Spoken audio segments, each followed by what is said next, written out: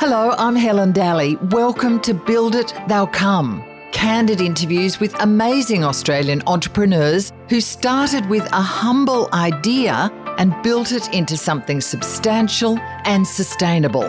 It's the human face behind how they built it. On today's episode, both of us, we funded it completely ourselves from a mix of savings and family. We put everything on the line. You know, I think everyone talks about how did you fund it to get going, but then how do you keep a lifestyle and, school fees going is probably the other part to that question. So we believed in it from the beginning.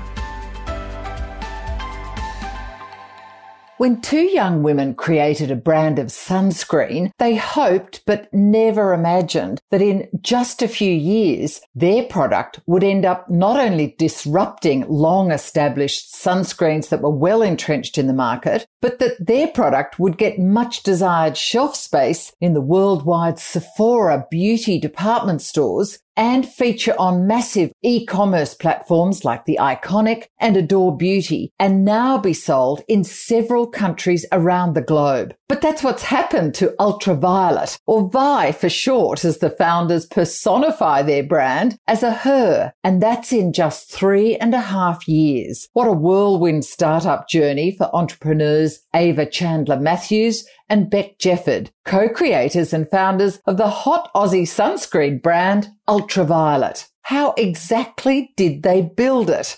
Well, there are a few key ingredients to their secret sauce. Take a listen to part 1 of my chat with Ava Chandler-Matthews and Beck Jefford.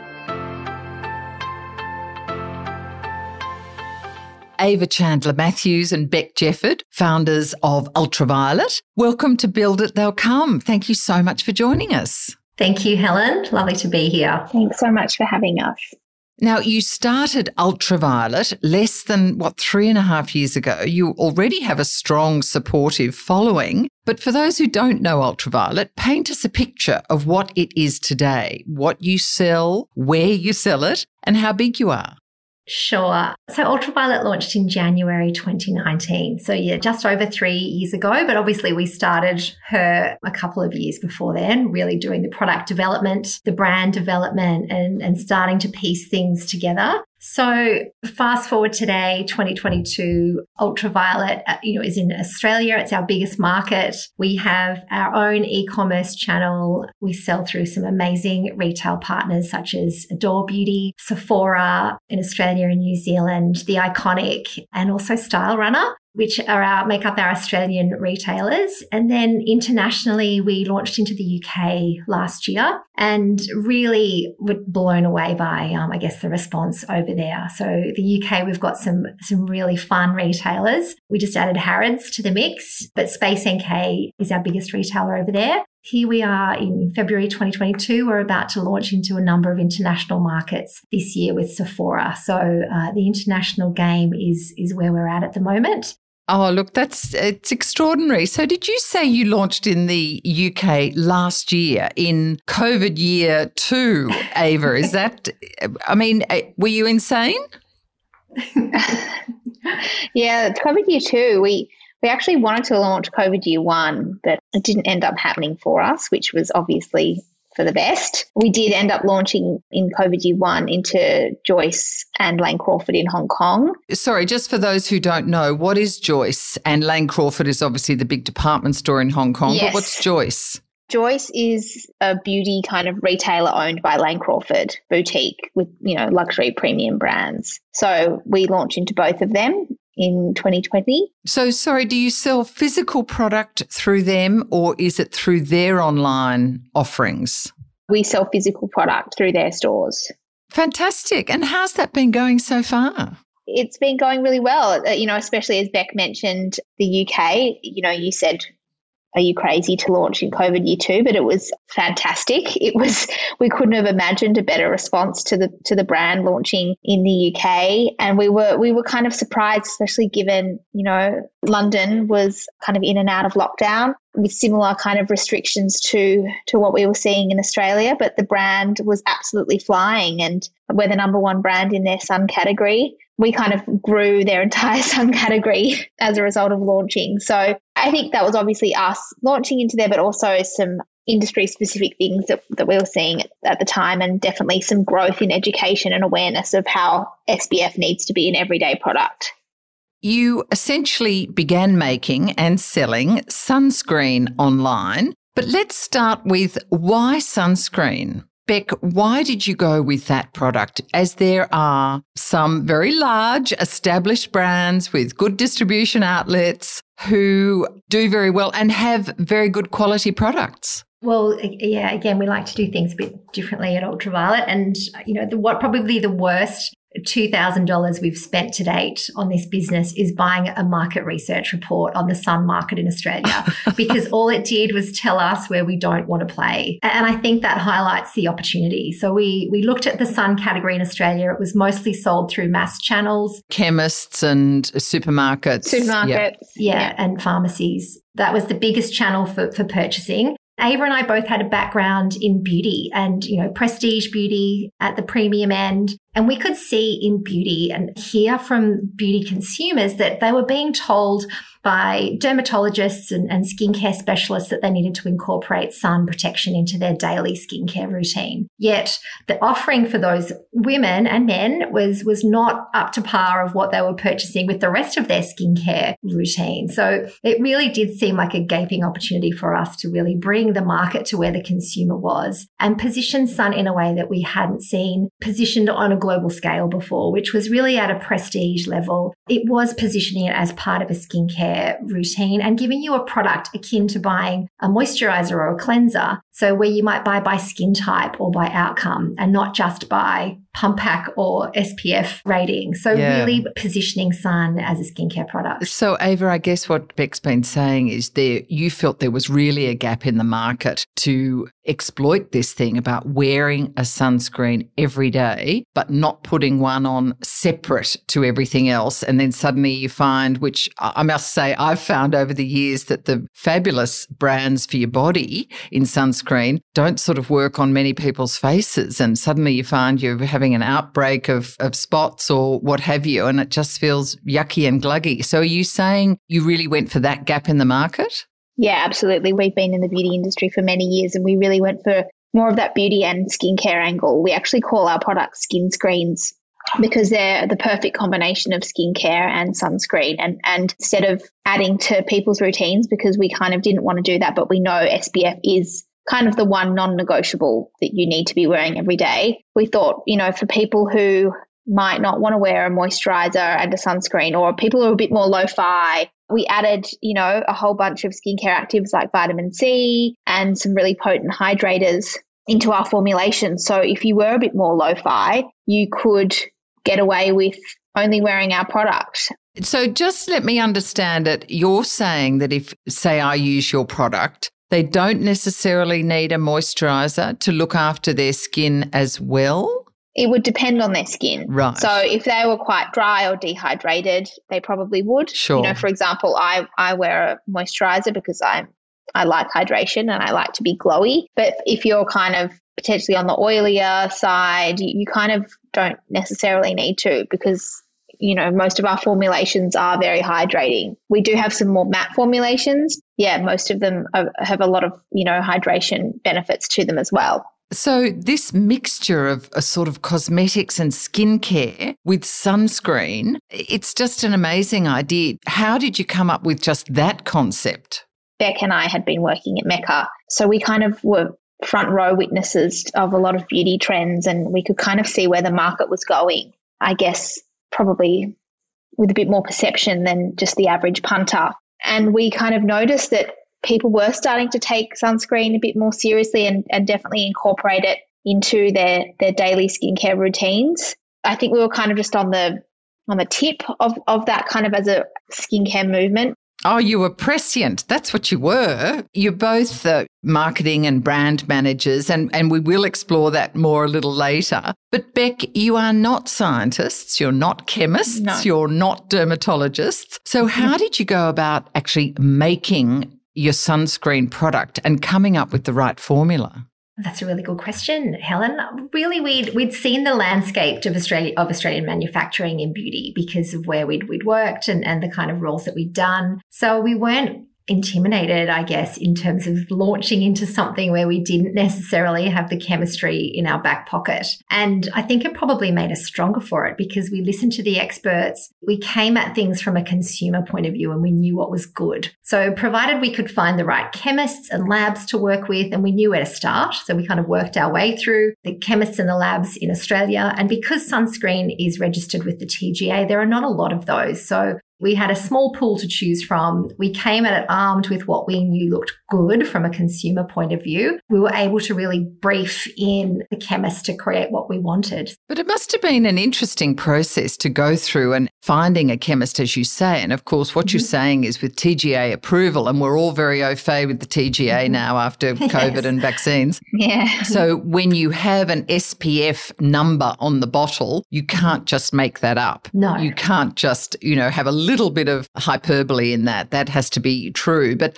still, it must have been a really difficult process, was it? Knowing that your formula worked and would be effective against sun and burn, but also that it was a quality product and would work on people's skin. Yeah, and we didn't leave any of those elements to chance. So there's a very rigorous testing regime that takes place in order for you to claim the SPF levels, and we made sure that was all covered. And then equally, and this is probably what does make us different, we put almost equal weighting to one of our friends or one of our friends' friends going to want to put this on their face every single day and put it on their face with a mixture of a serum, a moisturizer, a primer, like foundation over the top. And it was really that secondary part that was equally important to us to test the rigors of daily life and daily bathroom life, so that people would want to wear it.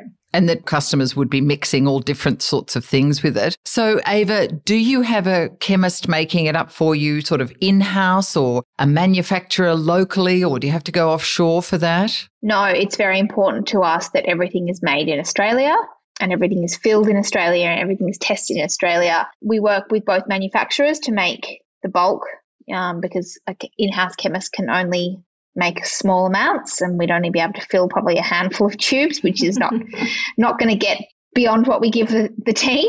So we have a chemist that we work with on formulations. Some are in Melbourne and some are in Sydney and Perth, actually. And then we work with a variety of TGA approved manufacturers as well to kind of fill these commercially. Again, we have multiple chemists, we have multiple manufacturers because they specialize in different things. So some are better with color products. We've got our tints and our lip balms. Some are better with kind of lighter weight, more fluid formulations, and then others are better with creams. We definitely don't have a one-stop shop approach to our brand and how we create and formulate products and fill products for that matter. The manufacturing and the formulation is very, very important to you by the sound of it, Beck. Very important. Yeah, 100%. It is. Because at the end of the day, you can't have a brand unless you have a great product. Yeah. Yeah. A quick media search says that you're adept at all things SPF. So for the uninitiated or for those who forget what it actually means, what is SPF and why does it matter? And how do you actually get it into a product? All right. Well, SPF is sun protection factor. And in Australia, you can claim SPF 30, SPF 50 and SPF 50 plus. And how you get it in a product, it's not a magic ingredient. It's a magic combination of SPF actives, they're called. We're fortunate in Australia that the TGA and NICNAS have approved a number of really great SPF actives that are very modern. They work well in a formulation sense and they work well on the skin. So with our chemists, we select which ones work best for the types of formulations that we're making. And by type, I mean whether it's a very fluid formulation or a mineral-based formulation. There's mineral and chemical types of these SPF actives. It's a great pantry of ingredients that we get to select the right things to cook up. Right. But the point is, I guess, for a consumer, it offers protection against the sun's damaging rays. Yeah, absolutely. That's obviously critical, and that's kind of what the focus of our formulating is. It can be as lovely and feel as lovely, and we can shove as many skincare actives in there as well. But if it doesn't protect against the sun, we're not doing our jobs, and we couldn't call ourselves a sun care brand. Yeah. So would you say that sun safety is really your driving force, or are beauty products your driving force?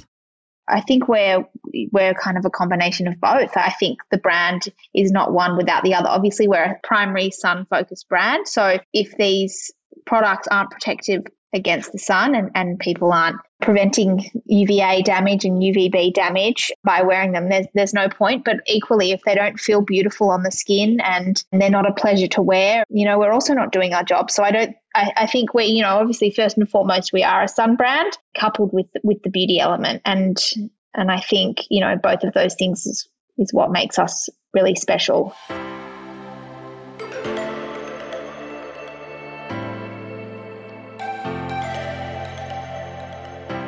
Beck, the name is fabulous. Now, it's clearly a play on the sun's damaging rays, the UV rays, but it's also a woman's name in French. So how did you come up with the name and what does it mean to you guys?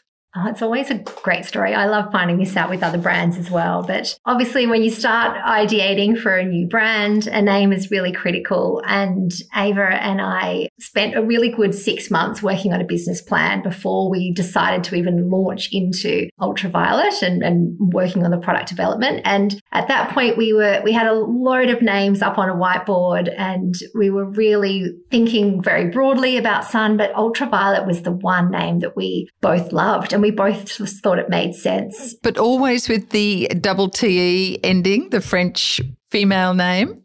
Trademarking is also a really important part of starting a new brand. And, we thought making it a name would actually make it easier to get the trademark. And then the more we thought about it, it made sense because we wanted our brand to be loved and we wanted to make her a central part of the brand. And by having it Violet as part of this brand, it helps personify the brand. And, we talk about Vi a lot. So we're having a lot of fun with it, even though it obviously stemmed from, ultraviolet rays.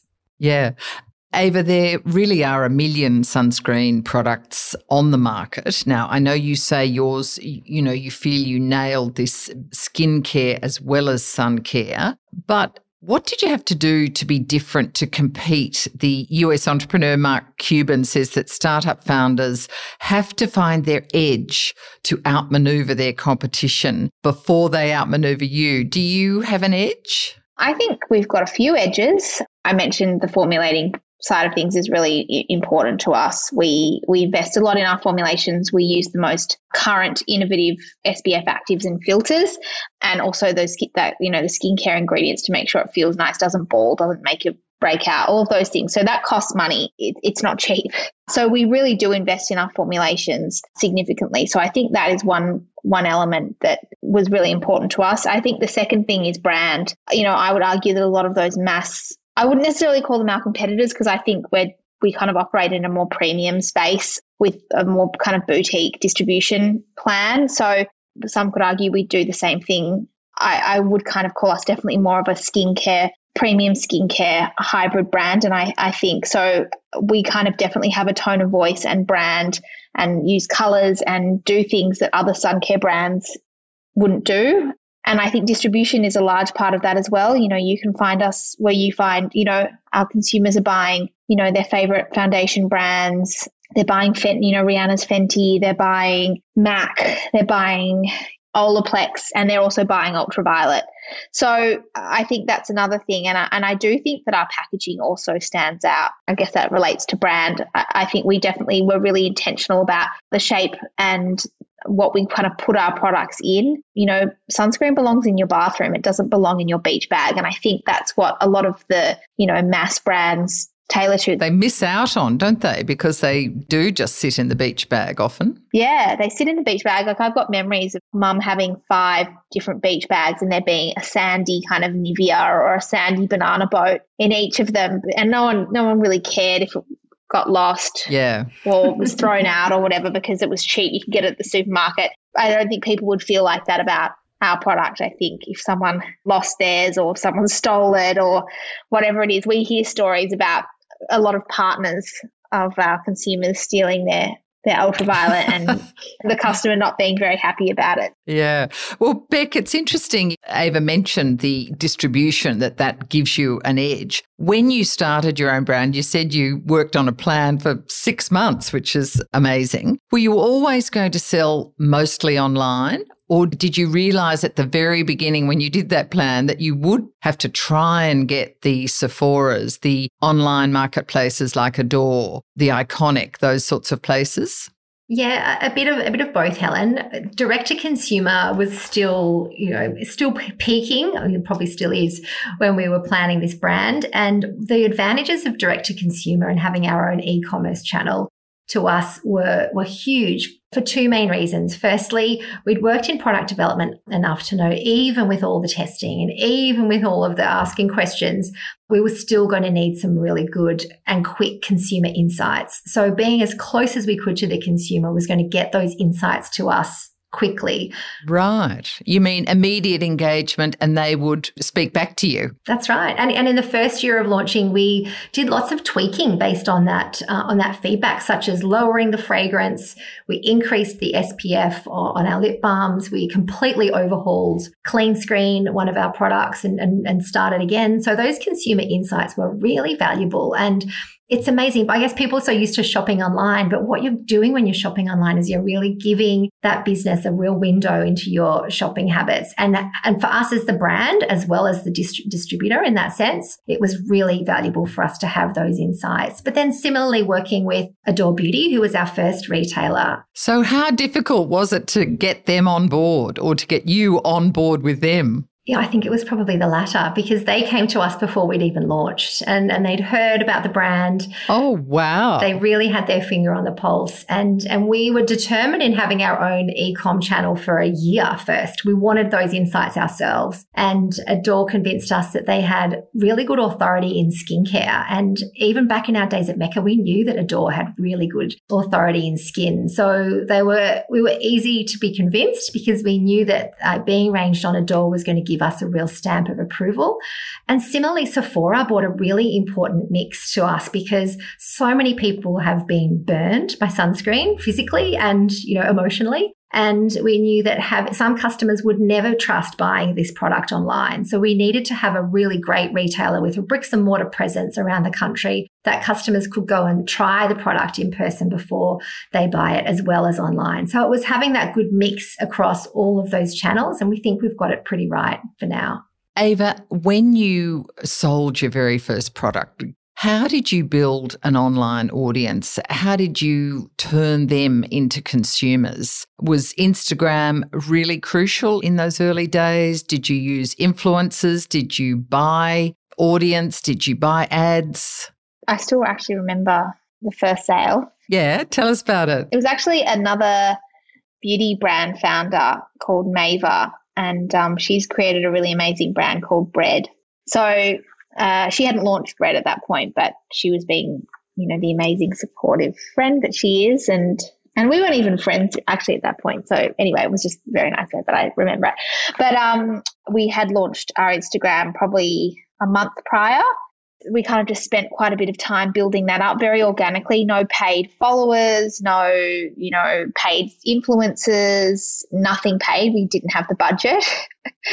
We were very lean. We had friends who were journalists and Lee Campbell, who is a amazing writer and one of the executive editors at Mamamia.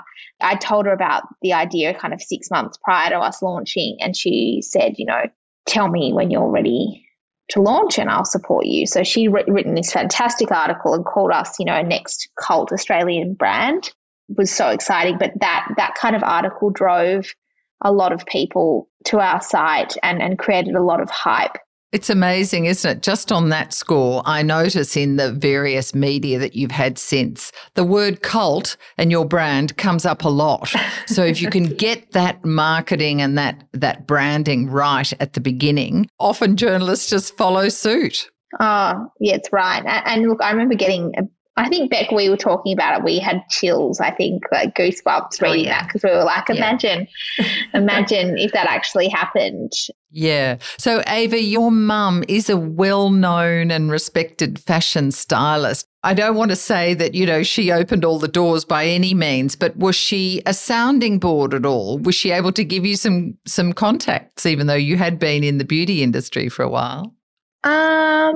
I think kind of I grew up in the industry. to an extent, obviously, as you said, she's fashion and there is overlap between beauty and fashion, but it is also quite separate in a way. So she definitely helped me in my very early days, just through growing up with people, and I had relationships with publicists and various journalists, and through her, she's definitely not in the beauty industry. So no, and we should say she is Nicole Bonython. Yes. So she's a lot of people listening would know her. Anyway, she did support, but she's still she actually styles our campaign, so she's definitely involved on that level, and she's obviously a huge support of the brand and likes to gift it to her various industry friends. I get a few emails saying, can you send me some more product? I'm styling, this person and that person. I'm working with this person and that makeup artist, and they didn't need so she's definitely out there. Well done. So she's getting it in there and out there.